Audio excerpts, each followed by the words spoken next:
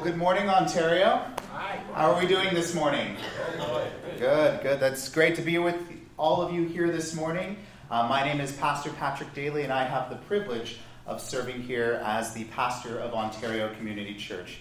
When you come through the doors of the church, I want all of you to know that you are loved, you are welcomed here, and that Jesus Christ, He died on the cross and He rose again on the third day. He is victorious over sin, and we should be encouraged to love God and to love other people. We should be empowered to study the Word of God, to grow in Christ, and we should engage the community. There's so much to our Lord Jesus Christ. So I want to start off with a question to ask you guys. Here's our opening question. Have you ever felt the urge to start over? Maybe you felt the urge to run away from responsibility. Maybe things are just going on in life that are just so overwhelming, you just want Jesus Christ to come back and say, you know what? I'd rather be with the Lord. Amen. I know that for many of us, we've had those situations. We've had the urge to run away from our problems or even to start over. And no matter how far we run, though, I want us to understand that we can always come to the Lord. We can always return to the Lord. We should be encouraged to seek the Lord Jesus Christ no matter what season we are in life, no matter what it is that we are going through. Our God sent His Son, Jesus Christ. God is the source of life. God gives us that firm foundation, that truth that we are all looking for. That peace that is surpassing all understanding. And as we begin our time here, I want us to remember, I want us to think of those moments where we have thought of starting over, or we have thought of running away from our responsibilities, or we have had those moments of isolation. Maybe there's been a time where you have felt separated from God. Maybe there's been a time, there's something that you're struggling with, and you need to offer it to God. I want you to remember that although we may feel like it may be the end of our story because of all of the overwhelming things that are happening in our world or in our families, our friends, or even our personal life, it is not the end of your story. We have to remember, if we feel alone or we feel separated, it is in those moments that we can turn to God, that we can seek Him, for He gives us life, He gives us peace, He gives us so much. You see, in Scripture, we learn about people who experienced the mercy and the love of God when they decided to turn their lives over to the Lord. I know at times it's hard to face the truth. I know at times it's hard to face culture or any situation that we are placed in. It can be hard to embrace responsibility. It can be hard to make amends asking for forgiveness from our brothers and sisters in Christ. It can certainly be difficult to do, but God gives us the chance to turn to Him. God gives us the chance to go to Him, to run to the Father, and to make our life right with Him. And maybe for some of us, make a return for Him. It is my encouragement for all of us here that we come to know God and that we come to grow in Him. And despite our fears and despite our doubts, despite our hesitations or us running away, we can always turn to God's love and to God's mercy. Because God's mercy is beyond any man's mercy, for that matter. God's love is beyond man's love, human's love. We are never too far gone, and we are never too lost. We can start over with God and grow with Him. So I want us to pray, and then we're going to go ahead and read from the Word of God. Let's bow our heads and pray together. Father, we thank You for giving us the chance to gather here today to praise, to worship, and adore You. We love You. We thank You for allowing us to come here together on this Sunday, in this church together. We ask that as we delve into Jonah chapter 3, that we may learn about who You are, and that we may grow, that we may come to read Your word. May You reveal the meaning to us. May we follow Your Son, Jesus Christ. Help us open our minds to Your guidance and help us open our hearts to love You. Lord, I don't know where everyone is at in their own spiritual journey, but I pray that their spiritual journey is leading towards you. I pray that everyone is on a path to know you and to grow in you. Whatever problems or issues or anything that's going on in our own lives, we offer our burdens and we cast our cares to you. Be with us as we learn about Nineveh's redemption and its connection in Scripture. And we say these things in Jesus' name. And everybody says, Amen. Let's go ahead and turn our Bibles to Jonah chapter 3. We have our ESV Pew Bibles. It's going to be on page 921. 921, Jonah chapter 3. So it says here, Then the word of the Lord came to Jonah the second time, saying, Arise, go to Nineveh, that great city, and call out against it the message that I tell you. So Jonah arose and he ran off again. No. He arose and he went to Nineveh, according to the word of the Lord. Now Nineveh was an exceedingly great city, 3 days' journey in breadth. Jonah began to go into the city, going a day's journey. And he called out, Yet 40 days, and Nineveh shall be overthrown. And the people of Nineveh, they believed in God. They called for a fast, and they put on sackcloth, from the greatest of them to the least of them. The word reached the king of Nineveh, and he arose from his throne. He removed his robe. He covered himself with sackcloth and sat in ashes. And he issued a proclamation and published through Nineveh. By the decree of the king and his nobles, let neither man nor beast, nor herd nor flock taste anything. Let them not feed or drink water. But let man and beast be covered with sackcloth, and let them call out mightily to God. Let everyone turn from his evil ways and from the violence that is in his hands. Who knows? God may turn and relent and turn from his fierce anger so that we may not perish. When God saw what they did, how they turned from their evil way, God, what? He relented. He relented of the disaster that he had said he would do to them.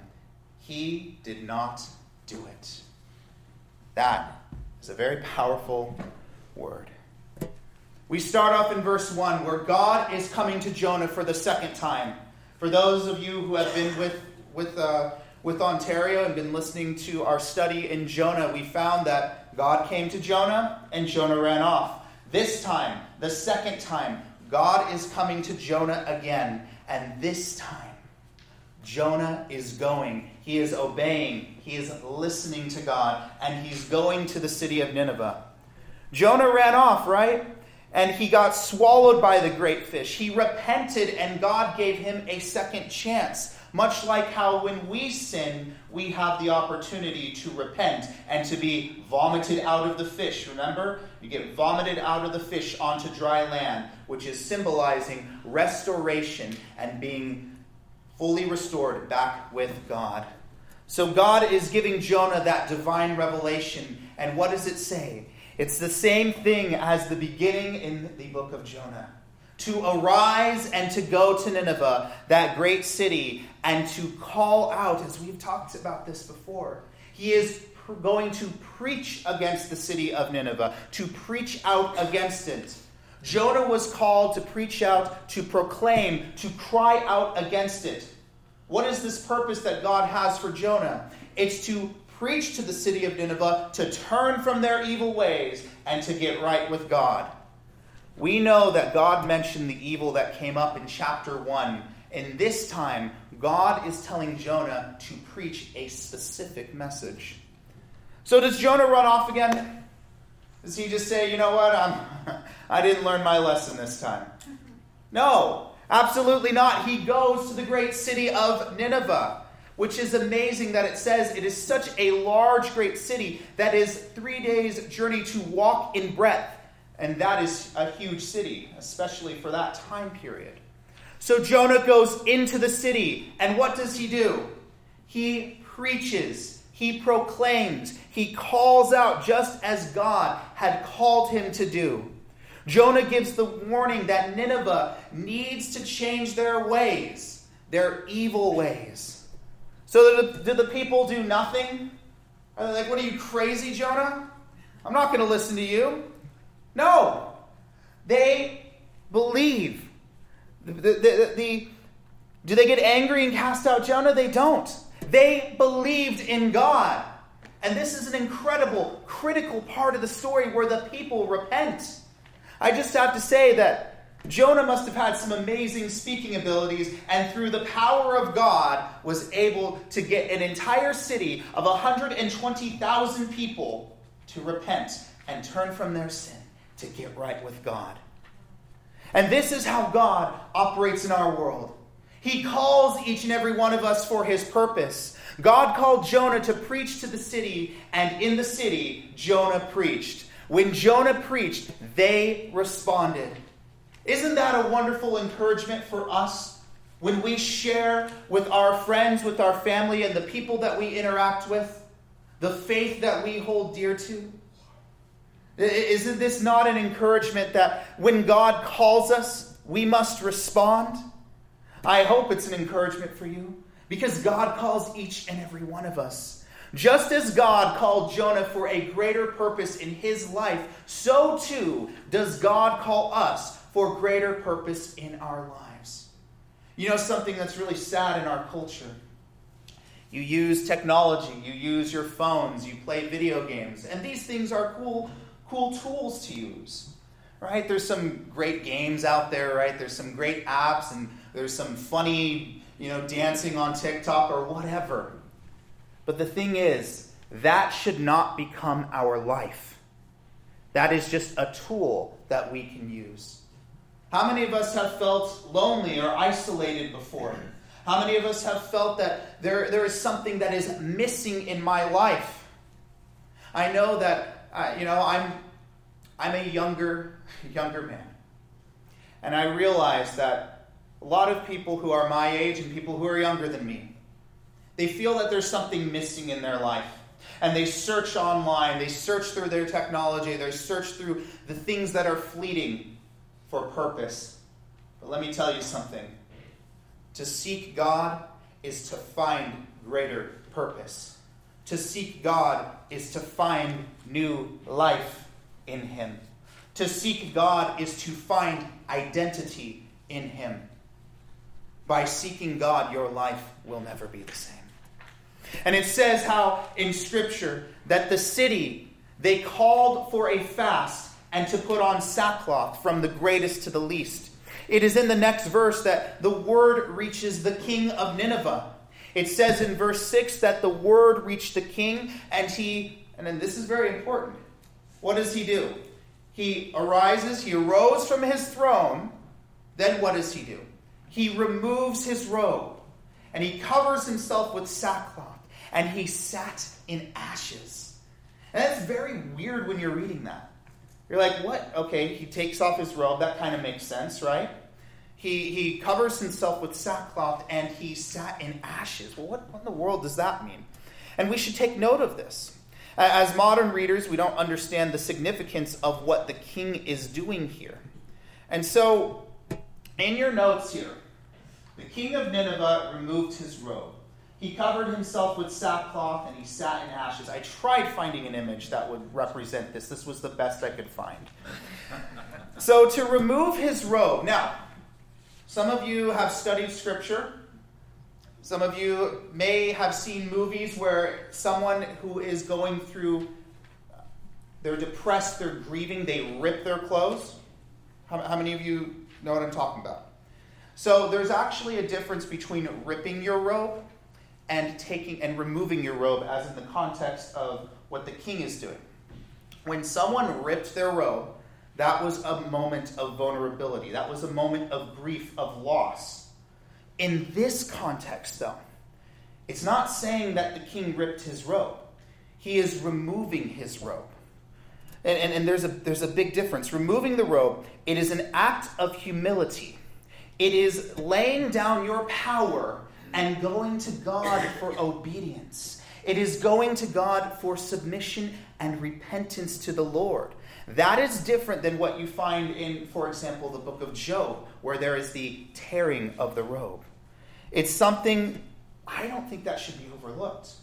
Because this is specific to the context of a king who's laying down his power for God, as opposed to someone who is grieving for the loss of everything. So it goes to show you that the king of Nineveh, he received the call. He heard the warning from Jonah that the city would be overthrown, and instead of rejecting the warning, he did something about it. The king, he responded to the call. And what I want you guys to think about that is sometimes we need to respond to God's call in our lives, even if it is through the words spoken through somebody. Does this remind you of when the captain rebuked Jonah? When he said, get up and call out to your God.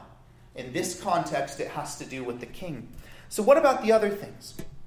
To cover yourself, when the king covered himself in sackcloth, it's taking a time to mourn. It's taking a time to grieve. It's taking a time, kind of a modern day example would be if you were to, how many of you have used burlap before? Right, for feed or storage or whatever. Have you tried wearing that or felt it rub against your skin? It's not the most comfortable of things. It's not silk, it's not cotton, it's not any of the other kind of clothing. Can you imagine wearing that though? Get kind of itchy after a while, I must admit. That's kind of the equivalent to that. It's supposed to make you uncomfortable, though, because your focus is not on your clothes. Your focus is on suffering, if you will. Your focus is on God. So when he's taking off his robe, the king's taking off the robe, he's putting on sackcloth, something that's extremely uncomfortable, and he's sitting in ashes. These, in your notes, you'll see there's verses here. What's very unusual about this passage is that it's all three.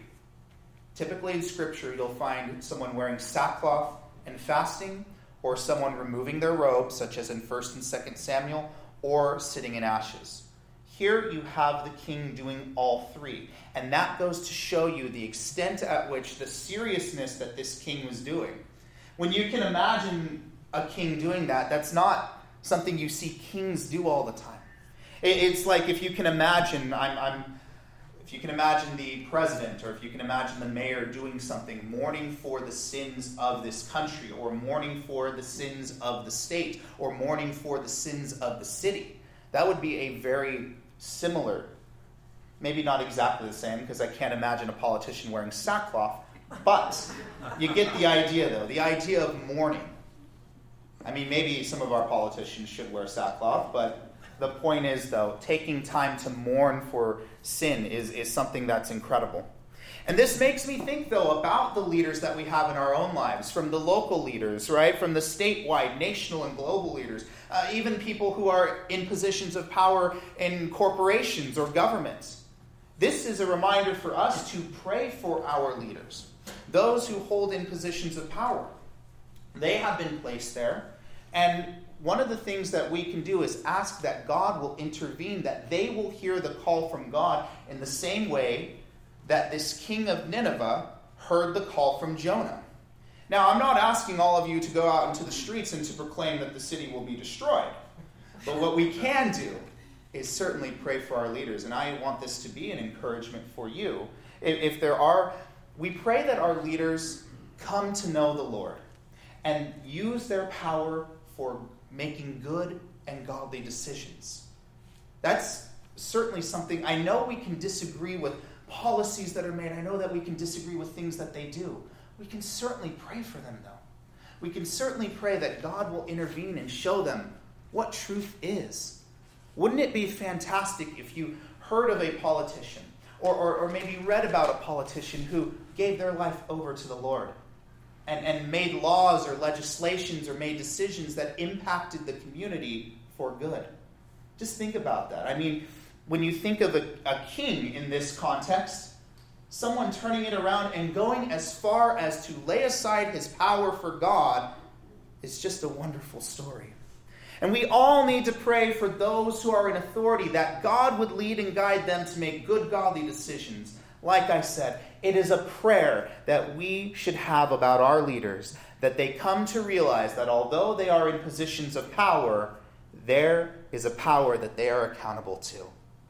I want you to think about that. No matter how you can be the king of the world, right? You can be the king of a country, right? You can be the president of the United States, but you have accountability to God. And to lay aside your robe is to recognize, yeah, you may have power, but there's someone who's more powerful than I will ever be, than you will ever be, than any of us will ever be. And that is our Lord, our God. So the king, he issues a decree which says, let neither man nor beast nor herd nor flock taste anything. Let them not feed or drink water. So you can't eat and you can't drink. And what's so weird about this verse is that the people and the animals. That's a very interesting one. So I'm going to go to this next slide here. I tried finding something with animals. It was rather difficult. I couldn't find an image where the people were wearing sackcloth as well as the animals. But you get the idea, though. Just think of this as an idea. So the people and the animals, they fasted and wore sackcloth by the king's decree. So nobody is going to eat, nobody's going to have a drink. So the king's like, all right, that's it. No more food. You're going to have to wait. No more water. We are taking time to wear sackcloth, to fast, and to pray to God that this city will be saved. Can you imagine if a decree was made by a leader? That would be incredible. And we can see in Scripture that this is incredible, that the city is repentant and they're turning from their sin to go to God. Scholars have debated, why in the world? Scripture's funny, right? Why in the world would even the animals have to put on sackcloth here? Like, I understand why people would need to put on the sackcloth, but why in the world is the animals?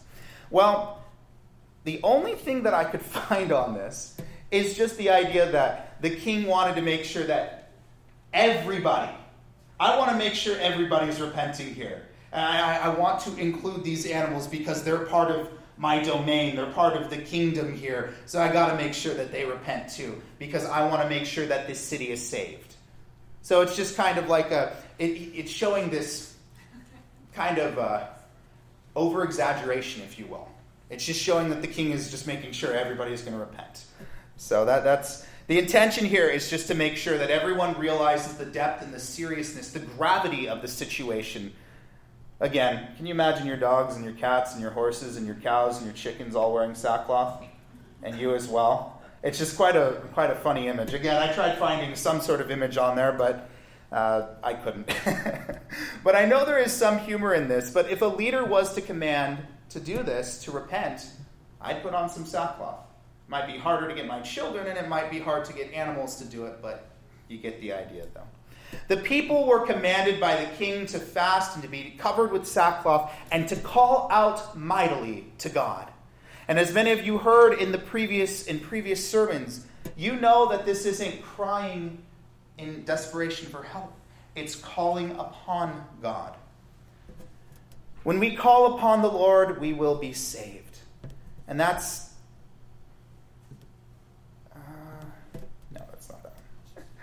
To think that the city of Nineveh went to such great lengths to repent of their sins and turn to the Lord is remarkable. It makes me wonder, how can we respond when God calls us to repent of our sins? Do we mourn for the wrong that we have done? Do we pray and do we ask for forgiveness from God? Certainly, there is a call in Scripture for us, even as a community, to turn from our sins and to get right with God. The final part of verse 8 says, "Let everyone turn from his evil way and from the violence that is in his hands." You know what's unique about that verse? It's saying, turn from your sin, even the sins you're doing right now. Like, that's a crazy wording right there. It's kind of like, hey, you guys got to stop what you're doing, and I know you're doing wrong right now. You got to stop right now. Like that's a crazy decree by the king. Turn from your sins, even the ones you're committing from. And this is a great reminder that when we are turning from our sins, we should turn from the ones that we are in process of doing, or the ones that we are planning to do. Don't see your sin to completion. Stop from your sin in its tracks. And I just love how the Word of God is saying that. I love how this king's saying, like, okay, stop even the ones that are in process. And it's a reminder for us that if you are currently sinning, don't keep living or doing the sin. Even, like I said, if you're planning or you're in process of doing sin, turn from that sin too. Don't see it to completion. Stop. Stop from your sin in its tracks. And I certainly hope that if any of you are sinning, that you will stop immediately. Not, oh, well, I'm in the process of stealing, embezzling money. I'm in the process of doing this. No, you got to stop what you're doing right now. Turn from your sins and repent. Verse 9 goes on to say, and I love what the king is asking. Who knows? God may turn and relent and turn from his fierce anger so that we may not perish. Does that sound similar to another question that was asked in the book of Jonah? You remember the captain in chapter 1? The captain said in chapter 1, verse 6, perhaps the God will give us a thought that we may not perish. And here you have the king that's saying, who knows? God may turn and relent and turn from his fierce anger so that we may not perish. And so what's very interesting is when you think about the captain and the king. These are people who are in positions of authority. They used their power to command their people to call out to God. Did the captain or the king know the Lord? I don't think so.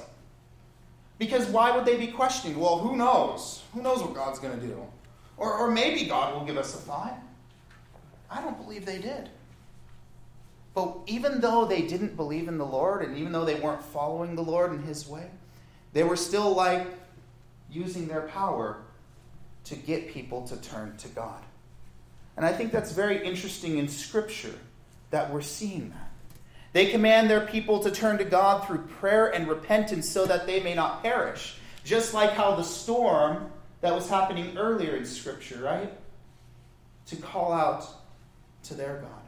But remember, the sailors were saved. They turned to the Lord. And in the same way, the king is encouraging his people to turn to the Lord.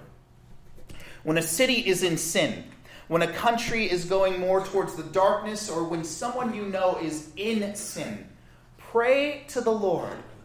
Pray for others so that they may turn to the Lord and they may influence other people to come to know the Lord.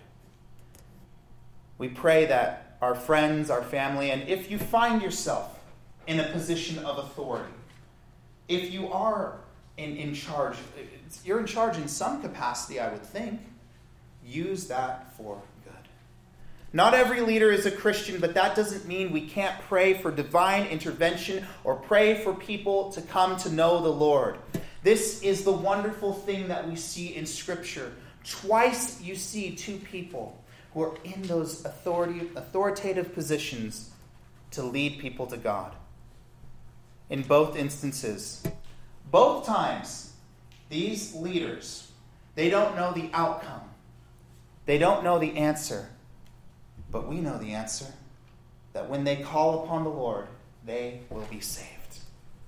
I think that's just remarkable.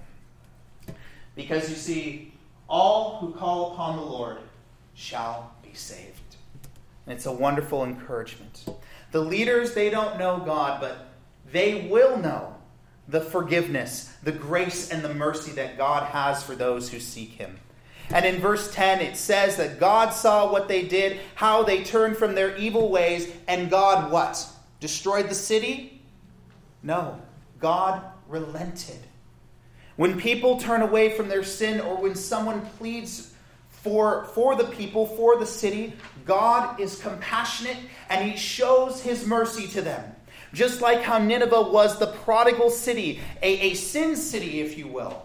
A city that was in sin, that was doing evil, and the Lord knew what was going on. They had rebelled. It reminds me just like how the Israelites had rebelled against God in the wilderness. God's mercy and compassion was there when they turned away from sin. In your notes, you will see that this is what we call the prodigal cycle. There are 7 stories that I found in Scripture. We're not going to go through all of them. Okay? That would be a very extensive study. But these are about people who may have left God or ran from God.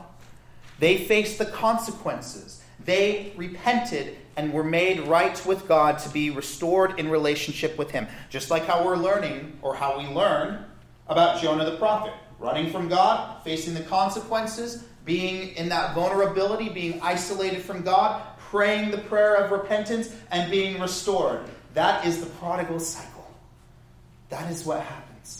The city of Nineveh, the people rebel against God through their wickedness. There is the threat of destruction. It shows the consequences of what happens if they do not repent. The people repent, and when hearing Jonah's warning, they are forgiven when God relents of the disaster that's to happen. Their decision, it leads them to restoration, because at this moment, at this time in Scripture, Nineveh's saved. The prodigal son, in Luke chapter 15. The son takes his money. He leaves his father. Does he invest his money? No, he squanders it. He squanders his money. He ends up facing the consequences through famine and poverty. He comes to his senses. He decides to return to the father. He comes to the father. He is taken back in. And what is there? There is a celebration from the father. The same, it's not exactly the same, but it's a pretty similar storyline. The Israelites in the wilderness,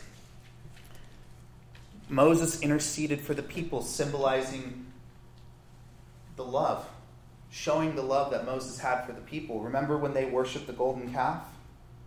Moses pleaded to the Lord. There you go. King David, I know we're pressed on time, so we're not going to go... I'm kind of going through it here. King David rebels by committing adultery with Bathsheba and the murder of her husband Uriah.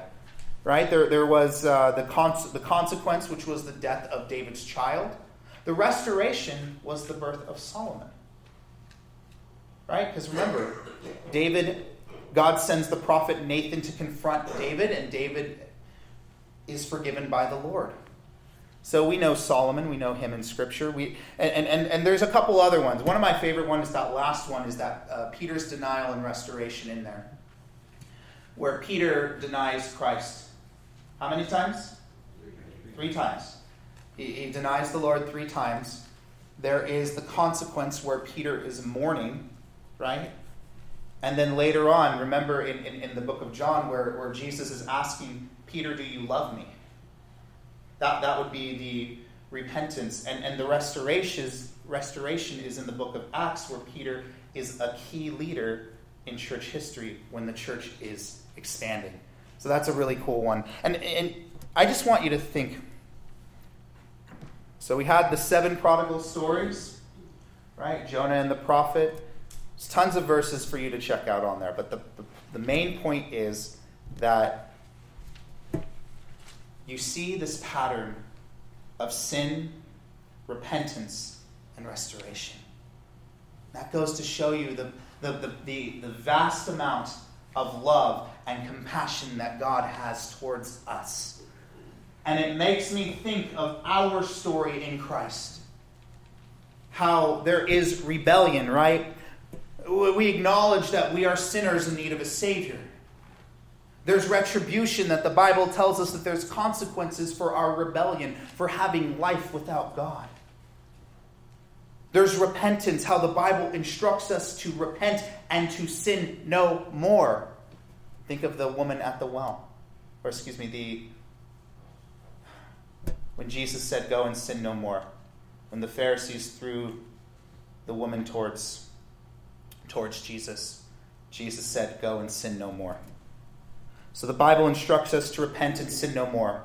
Reconciliation. The Bible assures us that we can be made right with God through faith in Jesus Christ.